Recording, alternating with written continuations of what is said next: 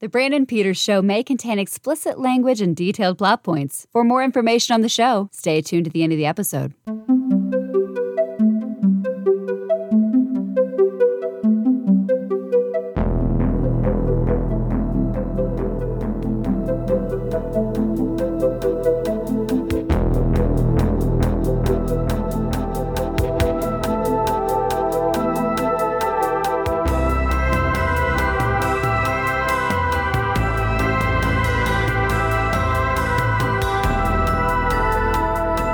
And now, here's Brandon.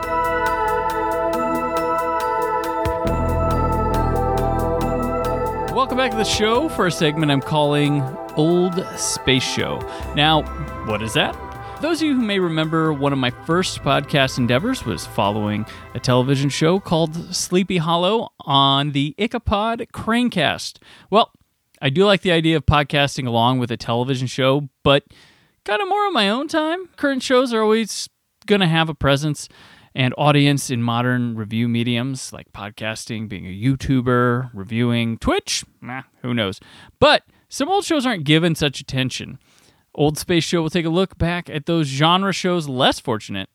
Now, while the title suggests it won't be limited to an old show in space. Many science fiction type shows like time travel shows, horror shows, and other short-term oddities are fair game for this one. However, to start, I am going to live up to the moniker. The first run of Old Space Show will be taking a look back, episode by episode, of the first season of 1975's Space 1999 from the British network ITV. Nobody goes to space alone, as I'm proud to take this moon-scoot adventure with one of podcasting's greatest genre television analysts, Mr. Jim Dietz of the Nothing's On podcast and HHWLOD podcast network. Welcome, Jim, to the Old Space Show. I can see my $5 for that intro was well spent. It was great, yes. Thank you. So, let's talk here. So, familiarity with Space 1999 before we blast off. What's your experience? You've got a couple years on me, and you would have been probably around when this was trying to make a stamp in America. I remember it as a little kid, but I never really watched it at that point. When it came out, I was like, I don't know, 6 or 7. So I was vaguely aware of it in reruns, but I never really got into it. So this is kind of a new thing for me. I kind of knew what it was. I had a friend who was really into Jerry and Sylvia Anderson, Super Mario Nation, all that. So I kind of knew the pedigree of the show, but I never really watched it episode for episode. So this is kind of my first watch. It seemed like it was something I had heard of that I should have been interested in or whatnot. And there was some, like the ship, the Eagle ship. I remember seeing like maybe at used places like boxes of those but I never checked it out. But then Shout Factory, who I cover their Blu-ray releases for whysoblu.com, offered me the set. And I was like, you know what, this would be my time. So I kind of dabbled in it. There was not enough time to watch the complete series to get the review up by the deadline. I'm a deadline guy with those. There's some interesting aspect. It only ran for 2 seasons, but they're a yin and yang of seasons. Well, yeah. We'll get there. Right. I was kind of fascinated by it. I didn't realize till then that it was a British show. It was a hopeful sale to American audiences. When I saw it as a kid, it was in syndication and probably in reruns at that point in the later 70s, because this came out, 74, 75 right then. Yeah, it came out in 1975. And this basically looks like, well, if no one's going to make Star Trek, we're going to make Star Trek. I was going to say there were a lot of parallels between this and Star Trek, and even with Fred Freiberger taking over in the last season as producer. Right, yeah. The creators, Jerry and Sylvia Anderson, started doing Thunderbirds, Super Mario Nation in Britain, a very popular children's Captain shows. Scarlet too, right? Captain Scarlet and the Mysterians, Fireball, a lot of these great shows with puppetry. And then in the early 70s, they moved into live action. They did a show called UFO, which had mixed results. And they made a movie, and they made a show with Robert Vaughn called The Protectors, which was more of like a spy drama show. And then Space 1999 came along, and it was kind of their big deal. But Sylvia and Jerry were having marital troubles at that point, and they did like about most of the first season together, but then got divorced. And then when Sylvia left, Fred Freiberger took over as the producer. Jerry had kind of lost his interest in it. And much like in Star Trek with Fred Freiberg at the helm, it got weirder and weirder. Yeah. The show feels like it was supposed to be a big deal when I watched the first episode and just look at the money spent on it. And it was like, hey, Trekkies, we got this for you, or something like that. And it just feels like, it feels a sense of importance, and it doesn't. I'll tell you the show that I kind of feel like it resembles from later on. It felt like, for me, growing up around like Sequest DSV. Yeah. Like, because you have Roy Scheider doing big television show. It's going to be Star Trek underwater, and it's this big thing, and it comes out, and it's not bad, but it's not like this didn't. We just had this discussion the other day on Nothing's On about how everything nowadays has to either be the greatest thing that ever happened or totally garbage. Nothing's just decent. We're talking about the new Magic Power, I think, and it wasn't incredibly great, and it wasn't horrible. It was decent, and it's okay. That's the way I feel about this. And what I love about this show, I have a real affection for that 70s future. Yeah. I believe they're calling it disco sci-fi now. Yeah, sort of. But in this, you see like overhead projectors and a lot of CRT screens built into walls, and they're all wearing these like polyester jumpsuits, and their ranks in this. In other shows, they have different colored shirts in Star Trek. Here they have different colored sleeves, depending on their rank. And that was kind of a detail I didn't pick up until the second or third episode. And they have a zipper on the sleeve. I'm like, is that comfortable to be walking around with this big production zipper? Very much of the Star Trek the Motion Picture. It does, and it like the uniforms kind of look like the Star Trek, like the first step. Like, okay, we like those designs, but let's do a little this, and this. Yeah, the production on this, there are movies with production not this good during this time. I mean, the model works pretty for TV. The model works pretty impressive. The sets are really good, but the British BBC, ITV, their sets are just dynamite. So, and this is pre-Star Wars, too.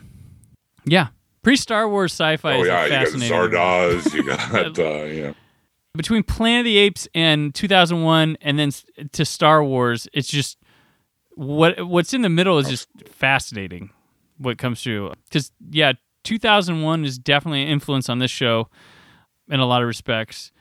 They got 2 American stars to be in the British show to sell, and they have Martin Landau, Barbara Bain. She was an Emmy winner for Mission Impossible, and Martin Landau was on Mission. Like, they had just a carousel of people through that 7 years of that show, aside from a couple.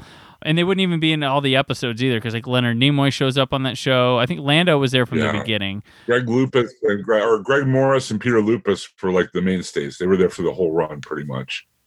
And then the guy who he played Adam Schiff on New York Law and Order before Peter. They had Peter Graves, who joined on season 2 and was the guy before him. Was Adam Schiff. But, Anyway, we digress. Yeah, I mean, Landau worked with Hitchcock, dude.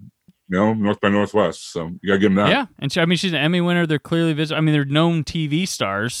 It's amazing to me, though. I just want to say before we get into the meat of the episode, like they're married in real life, right? At this point, right? They were married till the 90s. Yeah, and they had Juliet Landau, their daughter, who would star with him in Ed Wood, and she'd go on to fame as Drusilla on Buffy the Vampire Slayer.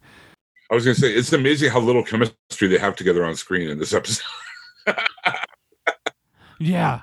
I mean, she's pretty flat. And I mean, there's, in the helping I've had, she's pretty, I mean, the show wants a serious tone to it quite a bit.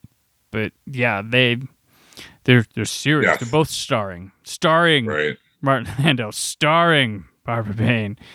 This show, the BBC was actually scared of this show coming from ITV. Like, this was like a big deal. Like, now we know the aftermath of it, so we're like, but this, I mean, so Doctor Who was having a resurgence popularity with Tom Baker. Like, his first season was during this year, and they held off on the final serial of that season of airing it. They cut the season short airing so that they would have it to air against Space 1999.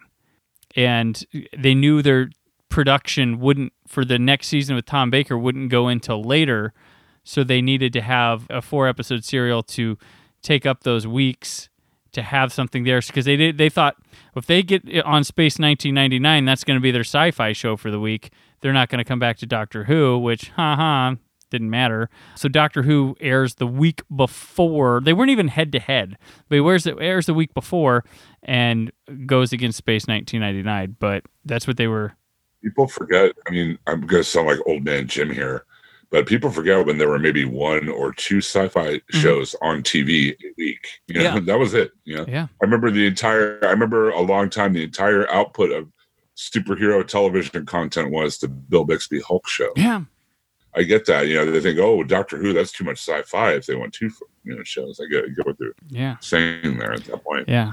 It ended up not mattering, which is crazy. Yeah. Like, and we're going to hack off our previous season. But I'm also fascinated with the way the BBC and ITV shows where they work. They treat television production as 9 to 5 jobs, pretty much, no matter what they are. They have their breaks. They're done by 9 o'clock. They're done. They have tea time. The writers just shuffle everywhere.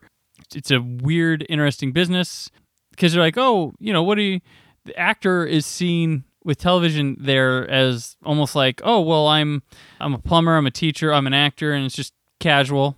That's just the office, the BBC studio. It's just the office we go to. It's not as posh. I mean, they do get statures of celebrity, but it's just treated like a 9 to 5 job. But it's just fascinating to me with everything.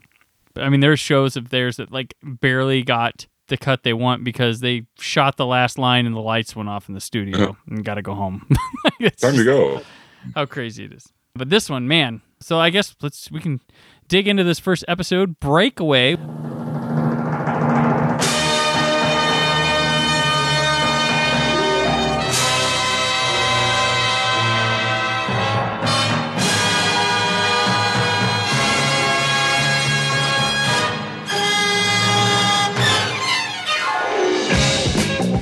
This episode. Brennan and Jim discuss the first episode. This episode. Give background on the series. This episode. Lots of 2001 influence. This episode. Star Trek 2. This episode. Moon blast out of orbit.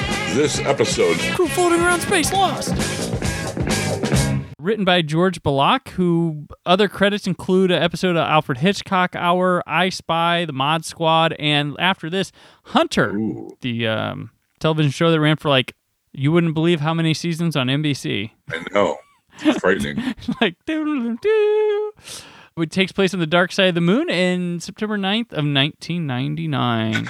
And video game fans will know, 9/9/99, the launch of the Dreamcast. Yep, that's when it happened. So, it all happened. On Earth, we were all playing Dreamcast games while this was going on. That's what happened. It was on the dark side of the moon, and the episode is called Breakaway, so what's going to happen? Yeah.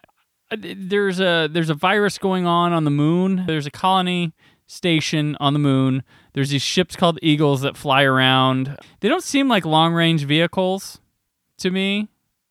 Are they? Who knows? They're as long as the plot, long range as the plot needs them to be, I guess. Yeah. There's a scene later where he flies from where the space station is from deep space back to this moon while it's hauling ass away from the Earth. Spoiler alert. Right. Oh, that's true. Yeah, that's deep space. So, but lo and behold, they're storing all of our nuclear waste on the moon, and they show us the opening scene is a guy pretty much taking a giant nuclear dipstick and dipping it into the moon. Yes. And pulling it out, saying, "Yep, we're about a quart low," and putting it back in. It's pretty While the other guy turns knobs on an oscilloscope on a little golf cart or whatever, and they walk around as if they're weightless. It's pretty great. It's just really funny. Like they have out there the nuclear, the radiation is bothering him, and he goes berserk for no reason, and just tears ass all around this nuclear facility and almost causes an explosion. It's pretty hilarious because that's how radiation works. Right. There's a whole nuclear radiation and there's magnetism going on. I do want to say though that the opening scene where you first see Martin Landau and they're bringing him lunch or whatever while he's riding it. That's very much reminiscent of that 2001 scene. Yeah. With Floyd, in the ship. Yep. It's exactly what I thought too. Where they were going for. And that's where we meet evil Beardo commissioner guy. Right. What Who was wants his to name? go to Who wants Project Meta to happen no matter what? He lies. He gives false information to Koenig, which on paper looks like Koenig, but Koenig, the name of Martin Correct. Landau's character. Right. Commander Koenig. They're getting close. Like there's a planet approaching Earth that they think they can cultivate or something, or they want to just check it out. They want to land on it. That's how planets work. They just wander around space until you find them. Every thousands of years, the planet blah blah blah will fly through here. Planet Meta is where people make so many references to other things. That's all it is. It's just one big reference on top of a reference. It's like, it's like Dennis Miller and the MST3K bots dueling to the death for pop culture reference supremacy. It's so meta. It goes by making Star Trek references. There are a lot of like stylistic Star Trek things here too, like the thing where you run from side to side when the ship is being shaken. There was a lot of that. Oh, and then when people get attacked or jumped, and they fly across the room. There's that. That's the only kind of like camp they embrace so far. Some of Landau's monologues are almost Shatnerian in scope. Yes. I mean, it's obviously they're like the pitch was probably like Star Trek with a 2001 slant, right. Like harder science, less creature monster things. Basically, they think it's a virus, but then Landau finds it's a radiation, and like evil bearded guy shows up. I got to talk about the scene where the guy pulls out his own eye. Koenig is like, dude, I'm the commander here. I'm going to go check this out myself. So he hops into Eagle One, right, with a pilot, and they're like hanging out, and they're like checking everything out. Everything's cool. There's no radiation. Him and Victor's like his right-hand man. And the trilogy in Star Trek is, Kirk, McCoy, and Bones. Here it's Koenig and Victor and Helena, right? Barbara, Gary Morris. Right, yeah, Helena Russell, yeah. And Landau. So they're out flying around like, nope, everything's cool, everything's fine. And him and Barry Morris are having this conversation, and they don't even notice that their pilot is sitting there like twitching, and like his hand is coming up to his face, like he's trying to claw his own eyeball out. And they're like, so, what are you going to have for lunch today? Oh, I don't know. I thought the tuna looked good. It's like, would you keep your eyes on the road? Yeah, they definitely want to show off their anti-gravity effects too.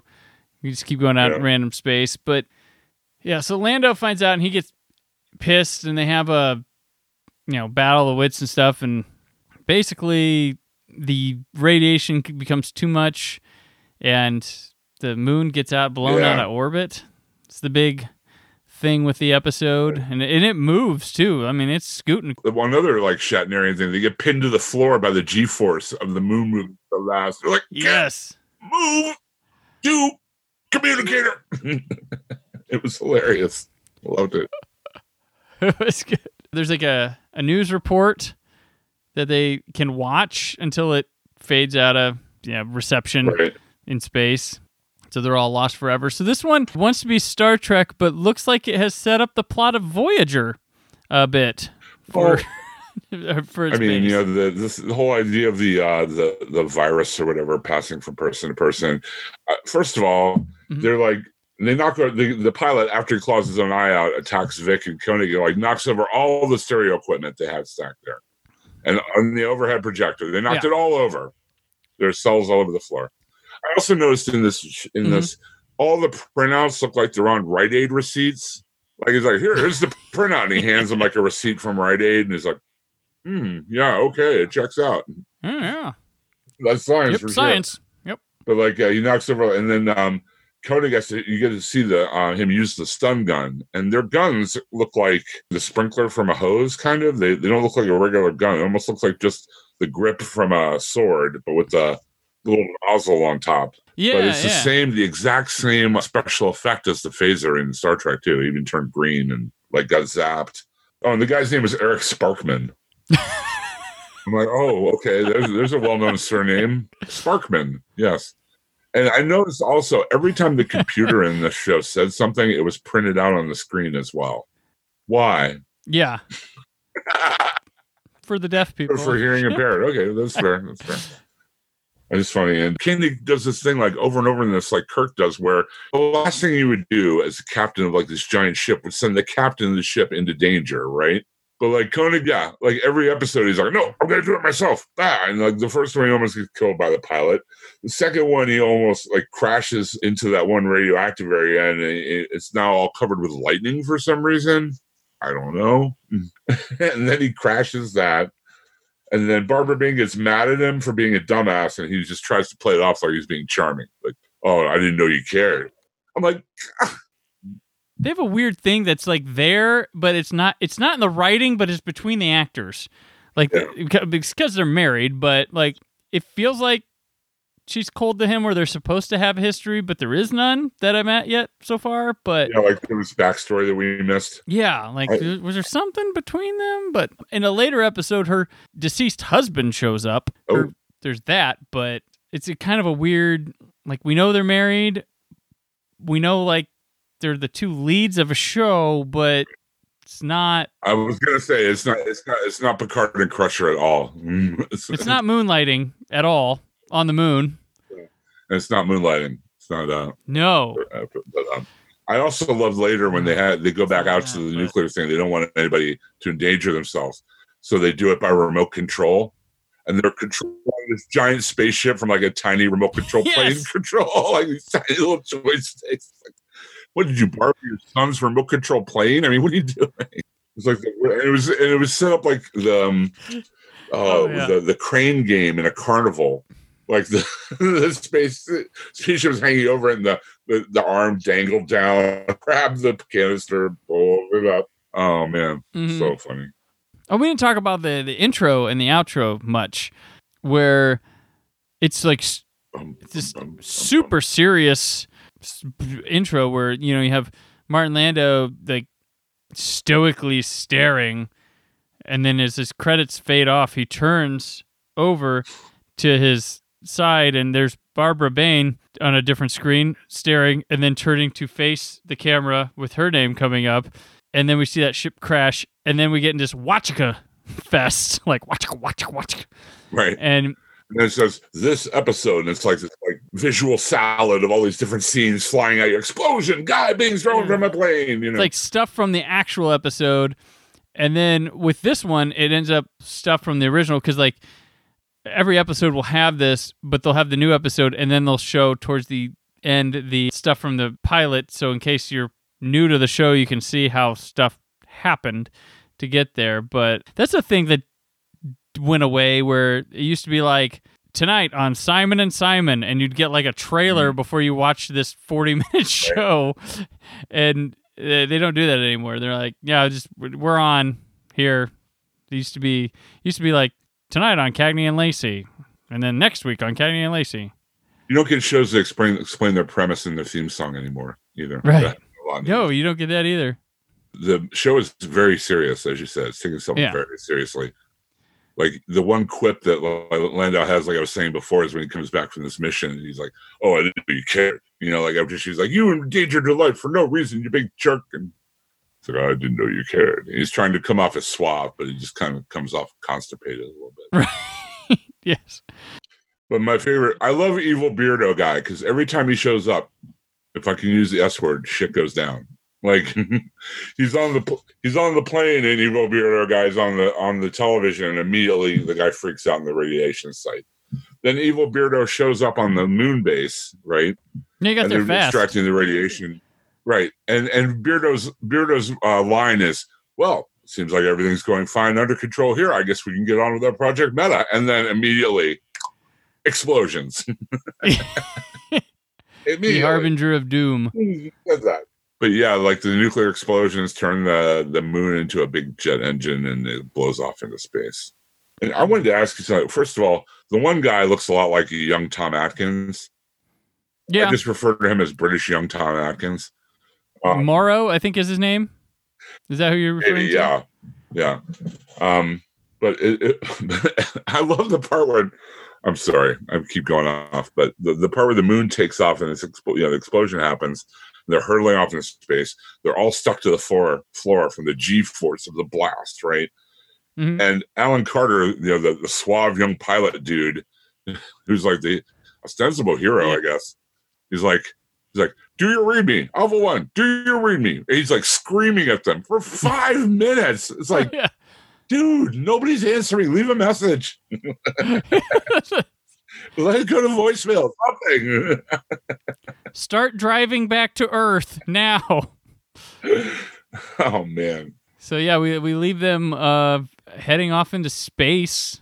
And the computer had a contingency plan for this happening. There's this whole sequence after the moon blasts off. They consult their computer, and the computer has a contingency plan called Exodus, where they've already contemplated this happening. And it's like he goes through all this thing, blah, blah, blah, blah, and then finally it says, human decision required. Yes, like, I give up.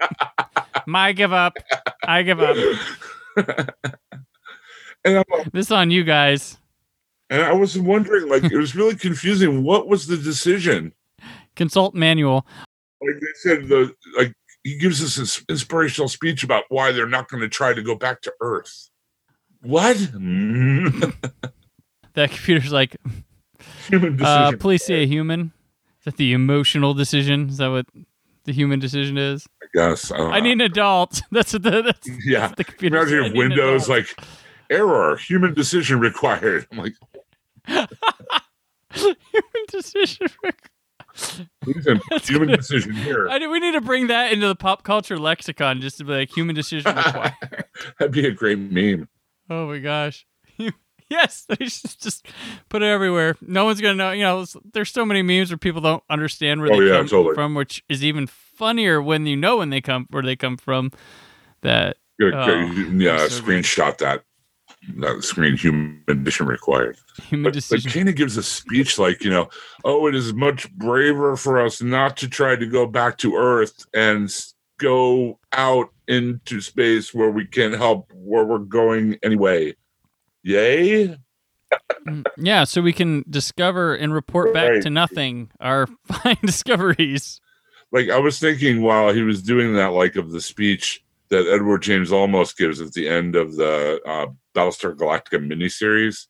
He had the very dramatic, like, rabble-rousing, like, very inspirational speech. So say all of us, so say we all, right? And I'm thinking, and I'm watching Koenig's speech, I'm like, what is he even trying to tell people? That all right, the moon is blasted off away from the Earth, so we're going to stay on the moon and not go out into space and die? Hooray! I struggle with it. I'm like, what is he? But I was stuck on that. I'm sorry. But yeah, what a brave decision for them to just stay where they are and ride it out. That was not the human decision I wanted. At the very end, when he's like, they're trying to tune in the TV station, like, earthquakes caused by the moon and tidal waves, blah, blah, blah, the moon's orbit being blocked out of orbit. And, all of them, moon-based alpha, are presumed dead, burr, burr, burr. And it fades out. And then it's like when Grandpa had the UHF back in the old days with the TV or the cable box. He's like, wait, let me tune that in. He's like tuning it in. It looks like a vector graphics version of The Ring. The horror movie The Ring. And he's like, yep, there. Yes. That's the planet. That's meta. That ring there thing. That's meta. That's gotta be it. Go that way. I'm like, you're riding a planet. How are you going to steer that shit? Sorry. You put a giant rudder on the moon? I mean, what are you doing? You're adrift in space. Just hope we don't crash into another planet. It all happened on Friday the 13th, 1999. It did. I just want to make sure that was it Friday? It was September 13th. 13th. Yeah. Okay. Because it started on September 9th, so it went a couple days over the course of the episode. They did allow for time for Beardo to get there. So That's true. Yeah, it makes sense. Okay. That 5 days of the moon. All right. So our next episode will be matter of life and death when we return. And we'll be seeing the antics of the crew as they find a planet that might be their new habitat. But will it or won't it? Be a short series if it is. Oh, I can't wait. So stay tuned. Thank you, Jim, for joining me. You want to let people know where they can find more of your beautiful pipes at work? Every week over on the Taylor Network of Podcast.com, myself, comedian Donnie Salvo, and Mr. Daryl Taylor cover the week in pop culture and entertainment, TV, and movie news in our own knuckle-headed and funny way. That's Nothing's On. You can find that at Taylor Network of Podcast.com. Also, Walking Dead TV podcast is back in business with the inauguration of the new episode and the new season in a few weeks. You can find that at hhwlod.com. Excellent. And you can always find me at BrandonPetersShow.com. I am at Brandon4KUHD on Twitter and Instagram, where you get, cool stuff. And, of course, written stuff at whiteoblue.com. I'll be back tomorrow. Jim and I will be back when Old Space Show comes back. And we'll see you then. From old space.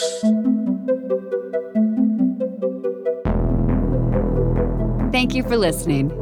The Brandon Peters Show is a Creative Zombie Studios production. Produced by Brad Shoemaker and Brandon Peters. Written and edited by Brandon Peters. Announcer vocals by Jessica Alsman. Theme song by Metavari. Web design and show art by Brad Shoemaker with Brandon Peters. All music and clips featured in the episode are property of their respective studios, and no infringement is intended. Additional information on this and other episodes at thebrandonpetershow.com. For any inquiries, press opportunities, or sponsorship, contact mail at thebrandonpetershow.com. The show is available on Apple Podcasts, Spotify, or anywhere podcasts are found.